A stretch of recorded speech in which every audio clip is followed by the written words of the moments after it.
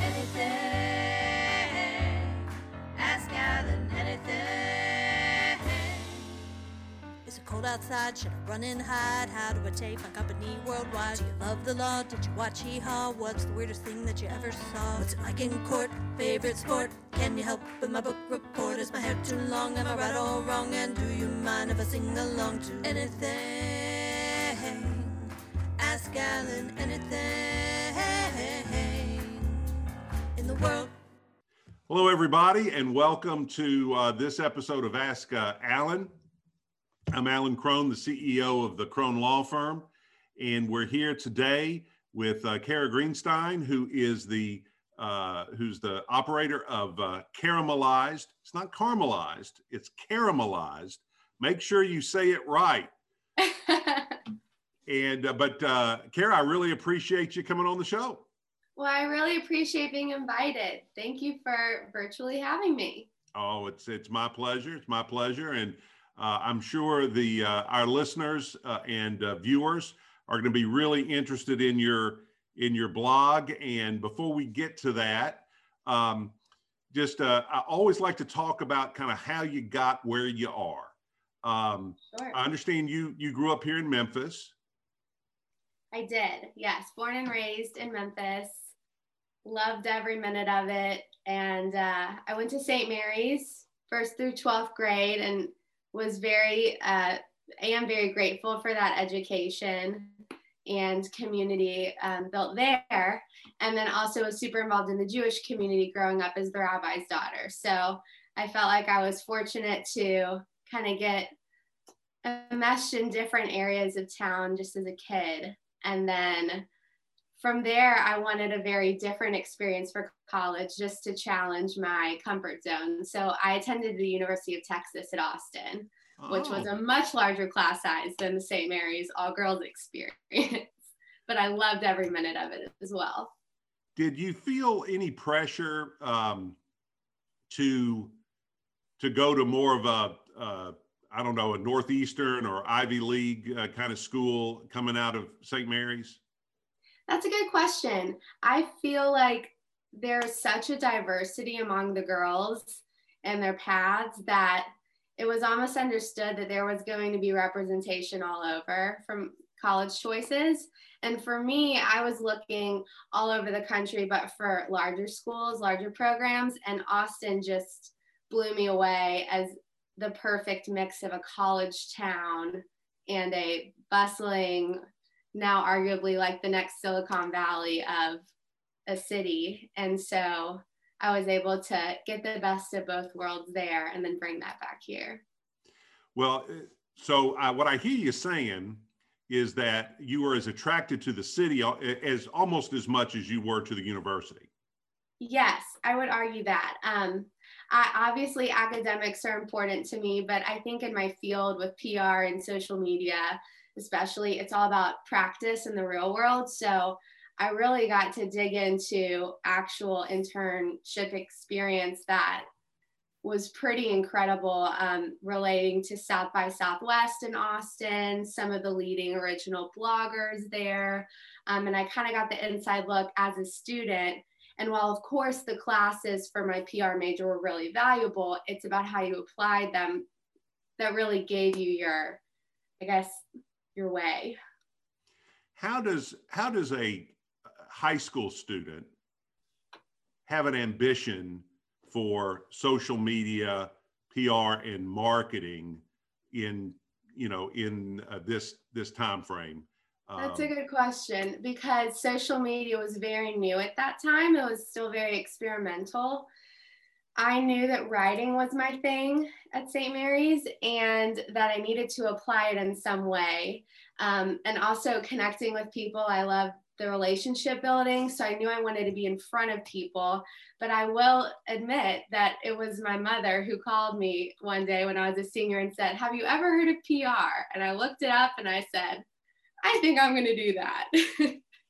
So it wasn't like I had this epiphany. I'm very fortunate to have mentors as parents who could guide me in that way very directly. But my eyes were open to a world of what that is, storytelling and relationship building and social media I guess through my college years, became more and more of an integral part of that area. And now it's arguably my full-time function. So it's really interesting to think about.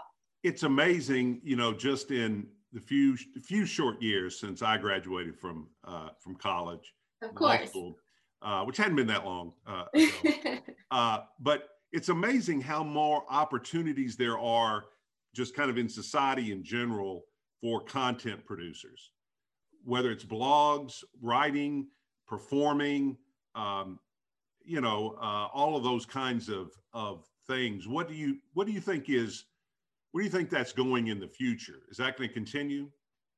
I think so. I think that I'm no expert, but what I've observed over the years with Facebook and Instagram and these platforms is whereas they were founded to be sources of connection among friends and personal networks, the professionalism that's been added to it, plus the news, plus our environment, has made each of us arguably our own content creators. If we want to take it seriously, we can be that and build an audience. And so it's becoming more and more of, I wouldn't even say a trend, establishment, that like Instagram and Facebook are these personal brand platforms that you can make what you want out of it. Hopefully good, maybe bad, but hopefully good. Yeah, we'll see. It's interesting. You know, Facebook has almost become stodgy and mainstream. Isn't that interesting? Yeah. When you look at the younger ones and how Facebook isn't even of interest. But from the professional side, it's critical to have a Facebook presence because it's a way to connect with an audience outside of just your customers or your initial audience. So what do you think about Twitch?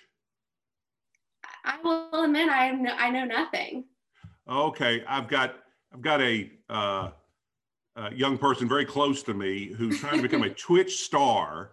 That's amazing.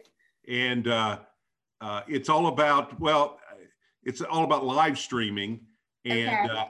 You know, so I was looking through it, and it's about live streaming. You know, it seems like pretty mundane stuff, but I've come to the conclusion that there's an audience for just about anything. That's a good point. And it's about how you engage them. And so for Caramelize, especially when I started it really to just be a blog, which for 101, a blog is essentially just a website that has an authorship to it. So that was the primary, whereas now social media is the primary because it's the driver to my blog. So in terms of how I spend my time, I have to much better balance these audiences and platforms, all the buzzy words. Well, let me ask you this before we move on. Let me ask you this about Austin. You've spent a great deal of time in Austin and in Memphis. When I was in the mayor's office, we were always, we would always hear about Austin, the up and coming, and was a big competitor for new businesses and so forth. Sure. How would you compare Memphis and Austin? How would I compare them? It's an interesting question because I feel as I'm always asked the opposite. So I would argue that I was in Austin at a time, fortunately, when it was still up and coming. I feel like now it's almost hit the saturation point, unfortunately for some, but maybe good for others. But as a student, I felt like I had this opportunity to really dig into internships and experience kind of on the ground floor of new ideas. And I feel that very much so about Memphis. And I think that in Memphis, it's much more of a permanent sense that you can connect and invest yourself into different areas and be let in the door pretty openly. But in Austin, I felt like I could roll up my sleeves and have this unique opportunity as a kid to say, hey, how can I help? How can we do this? And it really made me appreciate startups, these, just this entrepreneurial idea that is what I would argue is my blog, because it's always changing. But I was interning for a company that unfortunately didn't make it fully off the ground, but I was there at the beginning. It was the idea of a digital business card called Icon. And they launched it South by Southwest and had a big party to launch it. And I wasn't even 21. And the CEO asked if I would go grab the alcohol for the launch party. And he had forgotten that I was not of age to be able to actually do that. So I would say at that time, Austin was very much about trying new concepts and ideas and really connecting people. I don't know if that would be the case right now, though. And I'm really happy to be in Memphis right now where we are. If you could take a feature of Memphis and transplant it into Austin to improve Austin, what would that feature be? It's a great question. A feature as in like an attribute or an actual? Yeah, either one, an attribute or a thing or even a person. See, I would say my biggest contrast, maybe this is my roundabout way of answering. I've realized that Memphis has roots and history, and Austin doesn't have that in the same form or fashion. So whereas Memphis is all about uplifting history and culture and roots, and I guess adding to that history and feeling like the next chapter of something much deeper, Austin was just this and is just this like new let's try this, tap into that, and didn't have the oomph, I'd argue, that Memphis had. So I would say the culture and the history, it's what makes Memphis most compelling to me, and Austin needs more of that. That's a very interesting answer. I like that answer because I think you're right about Memphis. Memphis has a great history. There are good parts of Memphis history, and obviously there's some dark parts of Memphis history. But I think unlike a lot of places, we tend to mix both into the stew, and it has a richer taste that way. And I think there are lots of places that don't hit their history head on and deal with it. Right. I'll ask you the reverse. What about Austin? Do you think you could transplant to Memphis that would make Memphis better? Okay. This might sound critical, but what I appreciate about Austin is there's such a high standard and quality that you have to have right off the cuff to even be recognized or supported. And I would argue that adds much value to certain industries, food, retail, really community as a whole. And with Memphis, while we're very approachable and forgiving, and I love that about us, sometimes I wish we came out of the bag with our concepts a bit more baked and tied up, because in other places that wouldn't fly. And I would think that, when you want to show a high quality product or concept, you've got to give it 100% on day one. So critical, but my thought. All right. No, that's fine. That's great. That's interesting. I don't have to think about that. But so you graduate from the University of Texas.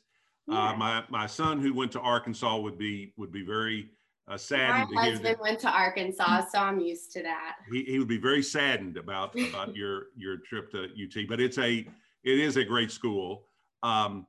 And did you come back to Memphis immediately, or did you sojourn in the wilderness before you came back?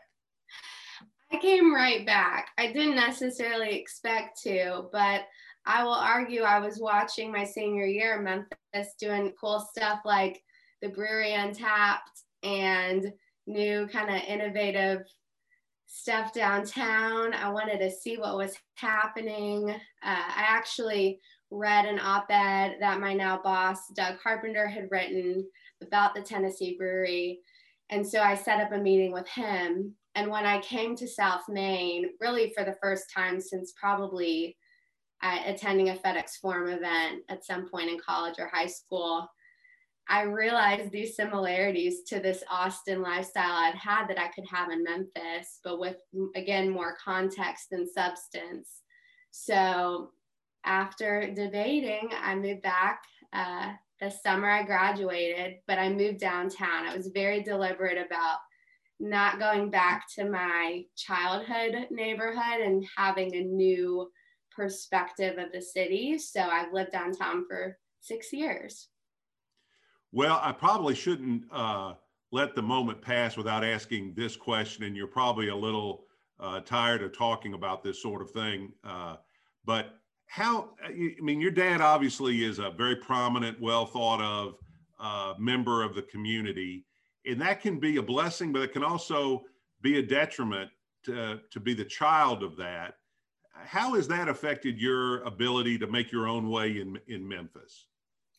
That's a great question. I'm very appreciative of what my dad does, and I am honored to be associated with it. I joke that it's becoming, after a couple of years, more and more of my dad saying, "Your daughter with Caramelize." I like seeing it on its head, and we joke about that.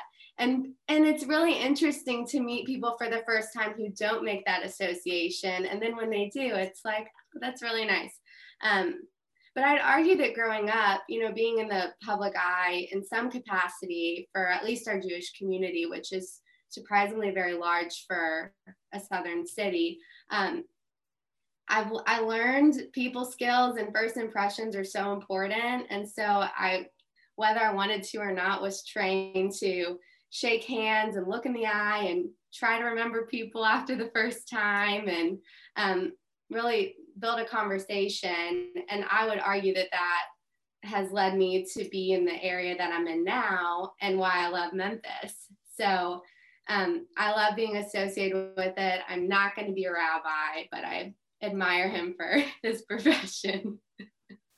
I understand. Well, it's always interesting to meet and get to know children of prominent people because it's a hard thing to do, to be your own person, but at the same time, as you say, kind of recognize the connection and kind of steer into that as opposed to rebelling from it and running Sure. away from the connection that some people choose to do, I suppose. Sure. All right. So tell me about the blog. I understand you started it did you start it in college? I did. Was it like a project for a class? Yes. So I'd be curious what PR writing looks like now in 2020. But when I was there, one of our major projects was to create a private link for, at the time, Google Blogspot was the platform. And we essentially had to practice how to really carry a story from post to post. So we had to submit a brand and 4 posts that all contributed to that theme of the blog. So that's where Caramelize was born. I grew up loving to cook and was kind of known for that in college, even though we were in much smaller apartments with not great kitchen appliances. But that, coupled with Austin being such a food city and me visiting restaurants, was what I love to do on the weekends and trying them out. So Caramelize was restaurants and recipes. And after turning it in for a grade, coincidentally, 8 years ago this weekend, I decided at Thanksgiving to tell my friends and family about it and make it a public link. Wow. And here we are. So you've got something in common with Fred Smith. Really? Please share. Well, Fred's, Federal Express was his master's thesis in business school. I am honored to be there in that way. There you go. He got a C in business school, but I think he got an A in reality. Nice. Well, people ask if I passed that. I knew I passed the grade for the blog, but I don't remember what actual grade I got. Oh, what's grades? What are grades? They're artificial, right? Yeah, I agree. Especially now that you're out of school. Well, cool. So has that become I hate this is going to sound crass, and I don't mean to be crass, but I mean, has it become a revenue generator, or is it just a hobby, or how does it go from something that's just kind of yours to what it is now? That's a great question. So when I was at school, I was fortunate to intern for a now huge, well, she was huge then, but was one of the original bloggers. Camille Stiles is her name. And she really taught me indirectly, just by me watching, how to treat a blog as a business. It truly is a brand that may not necessarily have a product or service that is traditionally handed out. But in this case, by treating it seriously and more than just a diary, it can be something really profound. So I was actually interning with her during her cookbook launch. So I saw how a blog could be applied to a different medium, like a hardbound book. But for the state of blogging today, what has been so interesting, and how I explain it to just 101, is bloggers are now like walking billboards for brands. So essentially, I am paid by brand partners, whether they are stores, products, services, you name it, just as they would pay a magazine to run an advertisement or a billboard to put up a design. They're paying me to share my authentic experience with it through my perspective, my recipe, or my table for Thanksgiving. And through that, my audience is learning about their product or brand in an authentic way that is trusted. So that's how it's revenue generating. I try to balance. I love to be organic and real. So the brands I work with, I genuinely use and love, but it's nice to be able to make something for the creative you're putting into it. So what's your main audience metric from a business standpoint? That's a good question. Like what sponsors are looking for? Yeah, I mean, if somebody's out there and they like blogging and they'd love to try to turn it into something, what's the metric that is key, at least for you, to monetize a blog? So the key is to have engagement. I think that, everyone wants it to be a numbers game. The more followers you have, the cooler you are, or more successful you are. But loyalty among a smaller audience goes way further, for me personally, but also for the brand partners I work with. So I have 14,000 followers right now on Instagram. And while I'd love to have 100,000, the research actually shows that my audience is more likely to purchase something I talk about than a much larger base with less engagement. How long is it taking you to build? Is it taking you 8 years to build to 14,000? I guess, though Instagram really wasn't a thing until maybe like 6 years ago. So yeah, let's say the past 6 years I've been building that. And they're great. It's like I know that they're my friends. It's crazy. I've never met them in person. And I do have to remember that over half of them don't live in Memphis. Though I love to be a Memphis ambassador, I have to remember to balance my content so it's interesting to everyone. Wow, that's, you talk about a profession or an occupation that didn't exist 30 years ago, 10 years ago. It really probably didn't exist. It's pretty crazy. Yeah. But it's fun. It's one big experiment is what I tell people. So you also work with Doug Carpenter. I do. Now, Carpenter's great. Everybody loves Doug. He's been involved in all kinds of really high profile things, and also, run-of-the-mill projects. What are you doing with Carpenter and Associates? So I am overseeing the PR and social media strategy for our clients. And it's very intuitively integral to what I do for my blog. And he, fortunately for me, is very supportive of Caramelized. So it's so interesting always and exciting to work with him on projects that are bettering our community. So to me, selfishly, like I get a lot out of that, and seeing the good we can do for our civic assets and neighborhoods and all the things. So it makes me love Memphis more, just to put it that way. Dish a little bit. What are some of the signature projects you've worked on? I would say, looking back, the opening of Big River Crossing was an amazing day. Were you there? I was not there. It's a long story. Well, you would have been there. The mayor went, and I had to do other things. So that makes sense. No, it was a beautiful day, and to see and be behind the scenes of building this idea that was wild, and make it the most iconic tourism attraction. And the morning of, logistically setting up a press conference to take place at Church on the River, and then for one to be going on simultaneously in West Memphis, and then to coordinate for the dignitaries to meet in the middle of the bridge. It worked. It was so exciting. And then I, remember that day, River Arts Fest was going on at the same time. St. Jude Ride and Tomley Park was going on at the same time. So there was just this really beautiful environment, buzz of the day. So to be a downtown Memphian that day, I was really excited. Yeah, it's a great amenity for the city, and I think it's one of those things that people knew at the time that it was big, but I don't think they really understood how big it was for the city. I think I run into people all the time when I travel.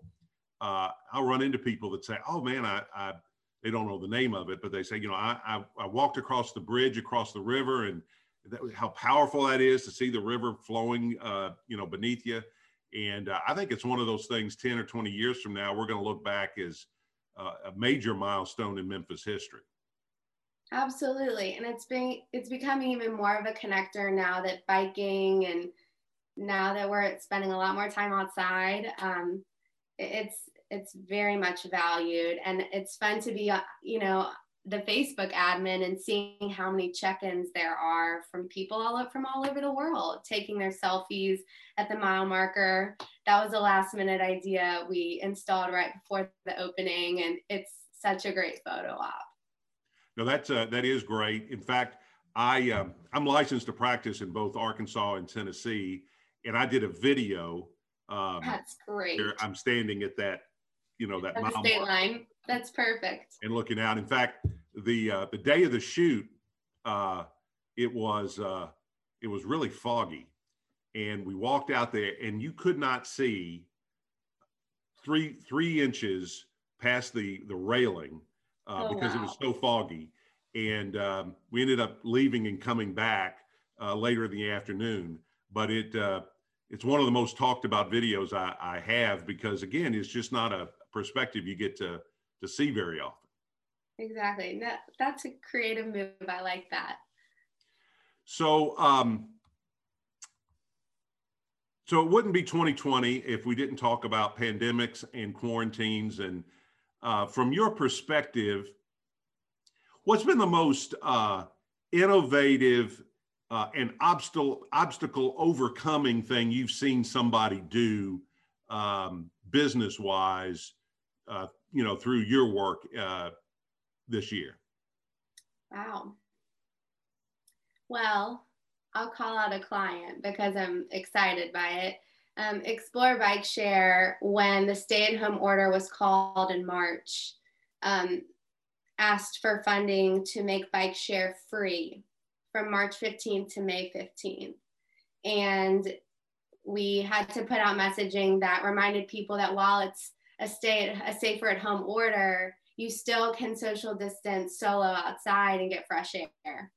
And the numbers were beyond all of our expectations in terms of rideability, and it was year over year a better year than before. And I think since, people are now adapting to outdoor exercise and recreation. So that was something exciting for me to see locally, that people could get behind and use and appreciate. I would say just personally, the efficiencies we found have been so fascinating, to work smarter and really execute in a way that, while we absolutely could have done it before, we're rolling our sleeves up and we're doing things differently, but still seeing positive results. And that is exciting, though obviously the pandemic has impacted everyone in a variety of ways. How has it affected the blog at all? It's an interesting question. I listened to blogger podcasts, and in March, everyone was talking about doomsday and everyone cutting their revenues, their budgets. I did not feel that, fortunately. I think that it's a testament to having annual partnerships. So rather than just one-off, here, I'll promote this thing. I think that many of my followers could name like the 10 partners I work with each year, and those partners find it still valuable to be recognized through my platform. So grateful to say that my year was not negatively impacted, and honestly, engagement has never been higher because of everyone being at home and being on their phones all day. So yeah, it's sticky, but because I found that what we did, we spent more on Facebook advertising and social media for that very reason. We figured everybody's at home. And I found there are two kinds of businesses out there, and it doesn't matter what the industry is.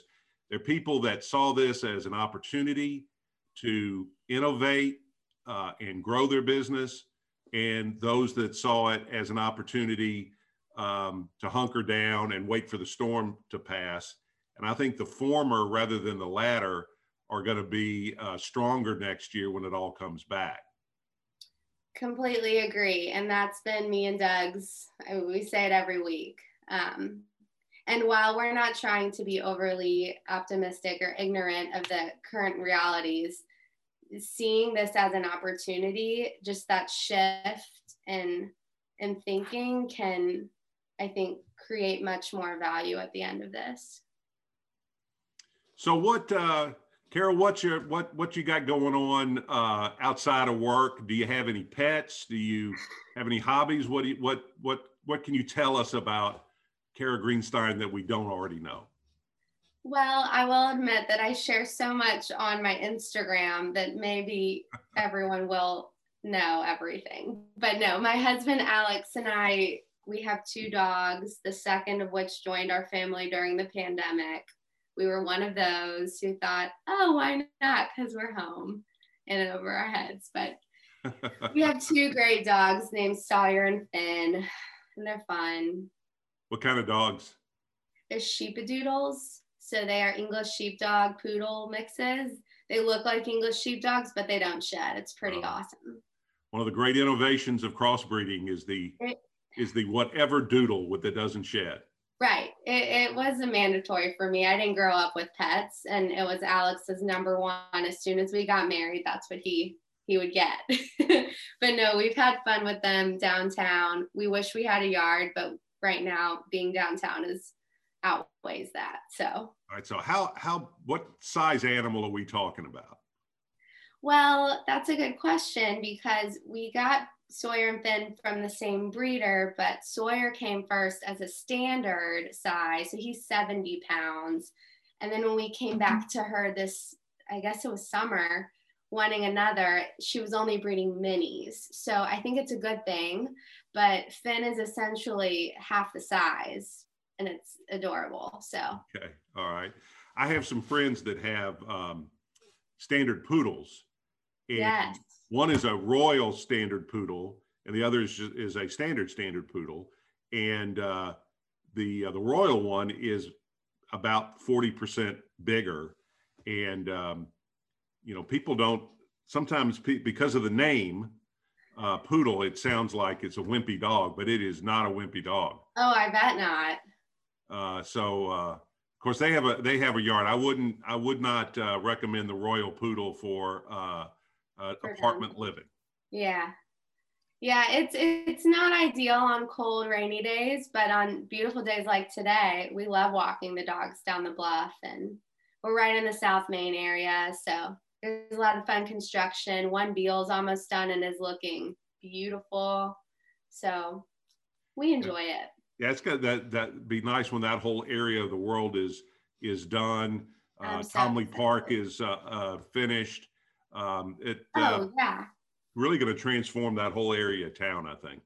We're really excited. I mean, we live very close to my office, which is on Huling, and it's going to become one of the main entrances to the new Tom Lee Park. And that is like, Doug feels like he won the jackpot. So it's exciting.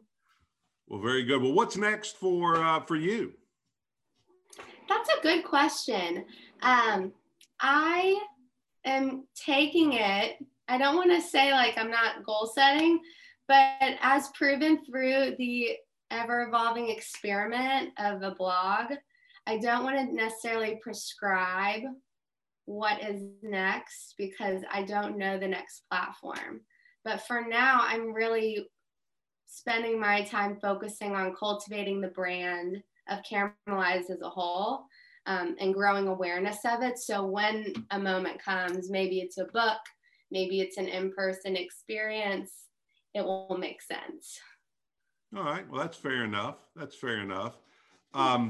What kind of advice is, well, we'll end on this note. What kind of advice would you give a young girl getting out of high school, going off to college, whether it's UT or someplace else, who thinks maybe, I kind of like writing, I might be interested in a blog?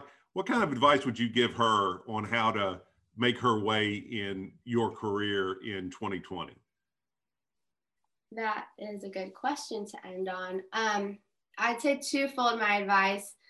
So I think I tell people that if I didn't have the blog project for a class first, I probably would have spent too much time debating on whether I should publish a blog and start. So my advice is to just start. Obviously have an idea in mind and a theme, but when it comes to creating a brand, you have to get it started. Not every brand's going to be picture perfect, ready for the press on day one, and that's okay. So think in startup mode and just get started. And honestly, it's like a portfolio at the same time when you can show your skills.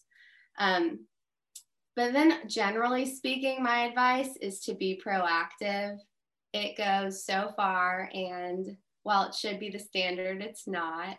And I think if you're proactive in seeking out internships, like, in Austin, working for a startup and a blog was so eye-opening and taught me way more than a textbook would, or just following people on social media. So proactively reaching out and showing real interest will do you well. All right. Well, I think we're just about out of time. Kara, I really appreciate talking with you and meeting you. And maybe when the pandemic is lifted and so forth, we can get together and have a cup of coffee and continue this conversation. Maybe you'll come back on the podcast again, but I really appreciate you taking the time to chat with us. Well, thank you again for having me. This has been a joy. And I look forward to that coffee. We have a lot of places around here to try. Absolutely. Well, that's all for this episode of Ask Alan. I'm Alan Crone. If you've enjoyed this podcast, and who you kidding, this has been a great podcast. Of course you enjoyed it. Please share it on social media, email it to your friends. Like us on Facebook and all those social media platforms. Go visit Caramelized and check that out and like it and share it all over the place. And we'll see everybody around town.